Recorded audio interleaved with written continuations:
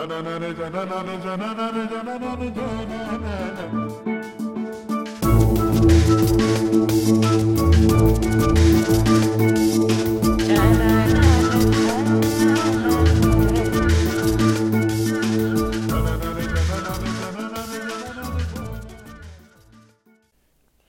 are listening to Onward with William McCarthy, live from New York City. Hello, everybody.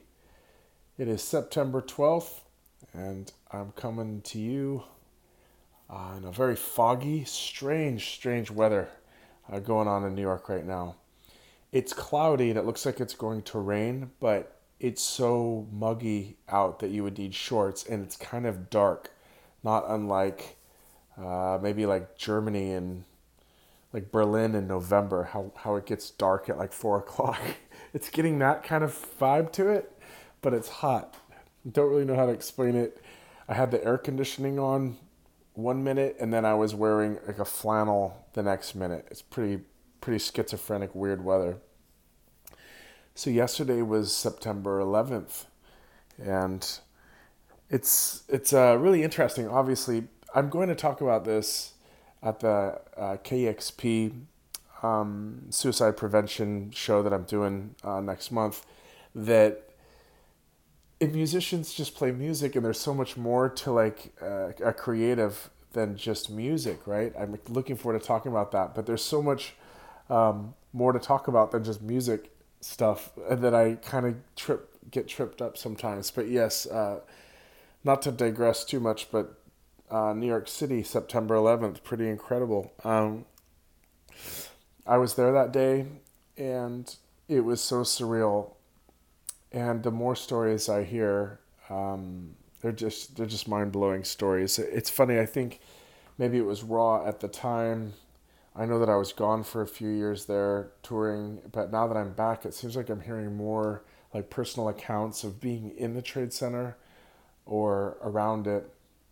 And I wrote some of those on Patreon, and some stories that I have of people very close to me. But yeah, it was an unbelievably surreal day. I just remember driving in my car and just picking up strangers from the bridge. I'll never forget that. That will never ever happen again in New York. Just become a personal taxi, like just a strange public taxi in this city under any circumstances. It's a really crazy move, but it made a lot of sense that day. Kind of interesting. They shine these I don't know if anybody around the world has ever seen this. They shine these massive like spotlights from ground zero, and they go up into the sky, and they're like these two beams. I didn't realize it's like a massive, apparently very expensive undertaking. And I felt so bad yesterday because it was completely foggy.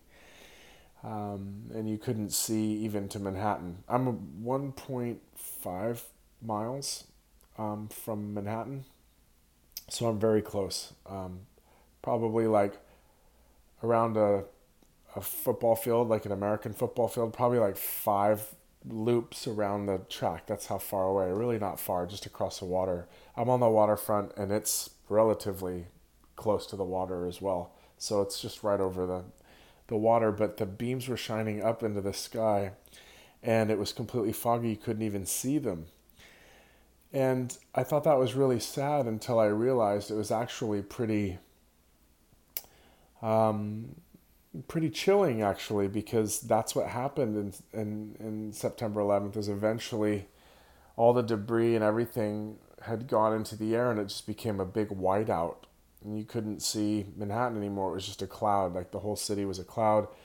There was particles and papers and dust raining all down all over, on our neighborhood. It was like everything was covered in white. So it was like this white chalky powder that I'm assuming was from like the walls or the drywall inside the offices or whatever, and that massive structure like carried over because the wind was blowing. The wind was blowing south that day, and it was coming south and a little bit to the east. So it was definitely landing on our neighborhood, and I remember it. So it reminded me of that. Anyways, last thing I'll say about that, I've long wondered why we chose to Americans chose like never forget. I always wondered why it couldn't be like always remember.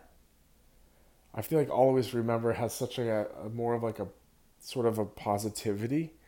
And for me, never forget feels like very angry, like never forget what those people did to us, rather than like always remember, like always remember that this happened, and always remembered like our foreign policy, and that there's a global community, and we probably with our with our behavior, and we probably agitated some people over the years because there was like a real anti-American, and still is largely, there's like a large anti-American sentiment in certain corners of the world, and it spilled over and came over our shores. And I just never forget. It just seems like perpetuating more intensity with it when, I don't know, maybe the answer is to diffuse it a little more. I don't know. Am I getting political? I hope not. Um, well, why not talk about some more politics? Anybody following this Trump op-ed thing? What the hell, man? An insider? An insider is outing his presidency in the Oval Office, the White House, saying it's an absolute train wreck, and there's a resistance movement happening in his own staff against him. Yeah, there's cries of treason, mostly from Trump, and they're talking about putting the entire staff through polygraph tests. I don't know, man. Two ways of looking at it, I guess. One, he's a president. He has a right to national security, right? And if that's treasonous, I don't know. Or if what they're saying is has a grain of truth in it enough to submit to the New York Times, and maybe this is something the American public should know about, that they're not only being led by a jackass, but like a dangerous kind of personality. Very interesting to follow. It's been a roller coaster to follow it, and I don't typically follow politics, but I kind of can't turn my eyes away. Okay, so I announced the KEXP radio show that I'm doing with John Richards, and that's in October. The dates, let me check really quick. Okay, so that will be October 10th at 9:30 Pacific Standard Time. I announced that on National Suicide. Sorry, it's a National Suicide Prevention Week, and it was on the 10th, which is World Suicide Prevention Day. I did not realize this. I believe I was just talking to Lisa Whiteman about this, and I was reading a little bit. I don't live in the United Kingdom, but she was saying that it's the leading killer of men under a certain age in Great Britain, like more than cancer, and I think that's like staggering. I'm going to be talking with John about mental illness and prevention, and what we can do as just family members, bystanders, coworkers, bandmates, from watching human beings end up in this like sequestered, like in their own thoughts and feeling helpless. And I think it's a really pressing issue. We've talked about him quite a bit this summer, but yeah, I think about Scott Hutchison frequently. And I actually have to snap out of it and tell myself to stop thinking about it, because it can turn into somewhat of a tunnel. And I really wonder sometimes, like, what is a healthy amount to indulge in it. And I've tried to put it down. I'm working on some music regarding Frightened Rabbit, and I'll just leave it at that. But I'm trying to examine how I'm going to go about speaking to John, and it's on the air, and I'm performing as well. So, I for those issues that have happened in my family, my past, I'm okay with it. This has happened, it was 2009, so it's been a little while. I've handled it, and it also happened when I was 19, so I'm okay. I just know that it's a sensitive topic, but like many topics, what Eric and I were trying to talk about in 2011, 12, 13, 14, like all through those early Augustine's years, we were trying to like talk about mental illness and homelessness, and talk about people incarcerated and what to do with mental illness and depression in in modern society. Like, how do we answer to that? Because sadly, it's a killer that we can't really always see coming, and it lurks and it lives inside of people. And like we always said, if your dad was upstairs and you had company, you could say, my dad can't come down. He's got a bad knee. But it's not okay to say, my dad's got a bad head. He can't really be with us right now. He's depressed, or we just don't, there's like this taboo, and I don't know where it came from, but it's real and it exists. And I will be reading about statistics. If it's 1 in every 5 people, 1 in every 3 people, I don't know how many people suffered from depression, but I will read up on it before I do the show. Anyways, so thank you. There was a lot of supportive words about that, and I really appreciate it. I have a lot to actually say about the whole topic because I met Scott in a period of time that I was reeling, still very much reeling. It had only been 2 years, or 2+ years, that I had lost my brother, and I do worry about Grant, and I do worry about the band guys, and Billy and Cy, and all of them. So, yeah, so it's kind of a weird full circle thing. And ultimately, that was a large part of our biography and our story.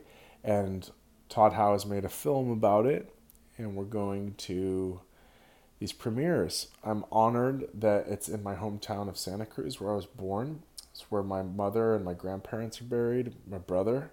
And so it's a really meaningful thing for me. I feel it's so personal, in fact, that my sister's like getting on me about inviting people. Like, should we invite this person that we knew that lived down the block from us, or like this? She wanted to invite this like weird foster home lady, foster mom, I guess you could say, from that time, from our childhood and that time period. And it's like, oh, it's so claustrophobic and weird. It makes me feel like I want to hide. But I think that just from talking to friends, I feel like the consensus is probably that I probably really regret not going, and it's very meaningful to me to go to the Santa Cruz one, and I am gonna come to London. I've just purchased my tickets. Todd will be there. A lot of people from the Onward community will be there. So with any luck, we can have like a nice, peaceful gathering, and it's not heavy, and we feel light and happy. And I know there's going to be a lot of feelings whipping around, like missing the band, missing that time period, missing rock and roll, missing human beings that are not all in our life anymore, missing a tour bus. It's going to be kind of emotional, but my strategy is just to go into it like with really good people around me, and just go from there. Other than that, yeah, I've got my songs all selected for my record, and I have locked down dates. I am starting in mid-November, and so from now till November is all my demos, and I'll be recording. Actually, I have the option of starting in the last week of October, but I'll go all the way to January 1st, and I'm working on my album number 2. I'm thrilled about that, and there's more news coming. I'm just really excited to get back into being a songwriter, and all the songs are there, and looking at a 10 to 11 song record for now, but that could always change, and that's my story. Okay, friends, I better get back to it. Thank you for listening. Thank you for the supportive words. Thank you for being on this journey with me, and I'm so thrilled, I'm so honored, and I'm so proud of where we all are at with a crowdfunded film, and standing up for a road less traveled, and an art first, and an art is important type of attitude. So I appreciate you being with me on that, and having my back, and Todd's back, and Eric and Rob's back. So big love, big hug, and I will talk to you all very soon. You've been listening to Onward with William McCarthy, live from New York.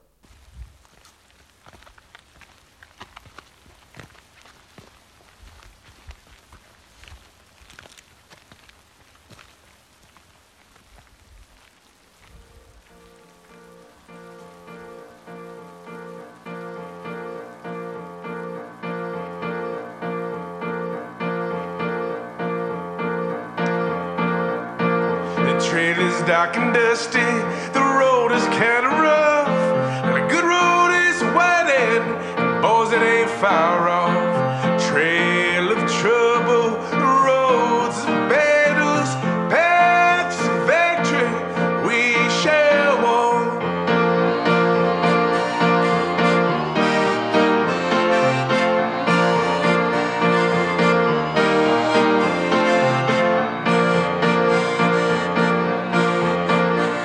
I walk down to the valley,